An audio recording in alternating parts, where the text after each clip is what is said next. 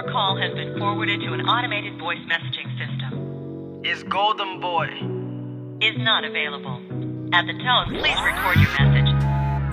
Papito lindo, yo sé que tú ves que te estoy llamando. ¿Por qué no me coges la llamada?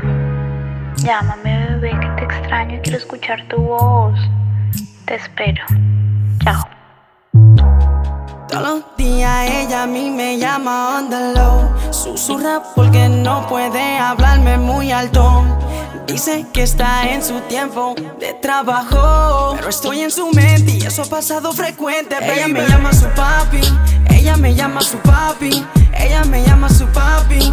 Dice que yo soy su papi, ella me llama su papi. Cuando te encima, ella me llama su papi.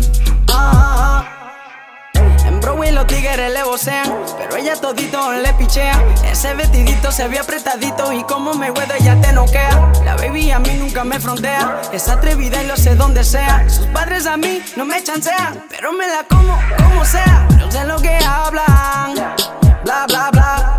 Si ella es una diabla, los panty Victoria modela en mi cama. Quiere hacerlo con mi música, le encanta verme a mí sudar. Todos los días ella a mí me llama on the low. Susurra porque no puede hablarme muy alto. Dice que está en su tiempo de trabajo, pero estoy en su mente y eso ha pasado frecuente. Ella me llama su papi, ella me llama su papi, ella me llama su papi. Dice que yo soy su papi, ella me llama su papi. Cuando te encima, ella me llama su papi. Somos tal para cual, Vanilla y Clyde, fuera de lo normal. Hay tantos en la fila, pero yo me gané el primer lugar. Difícil de comparar.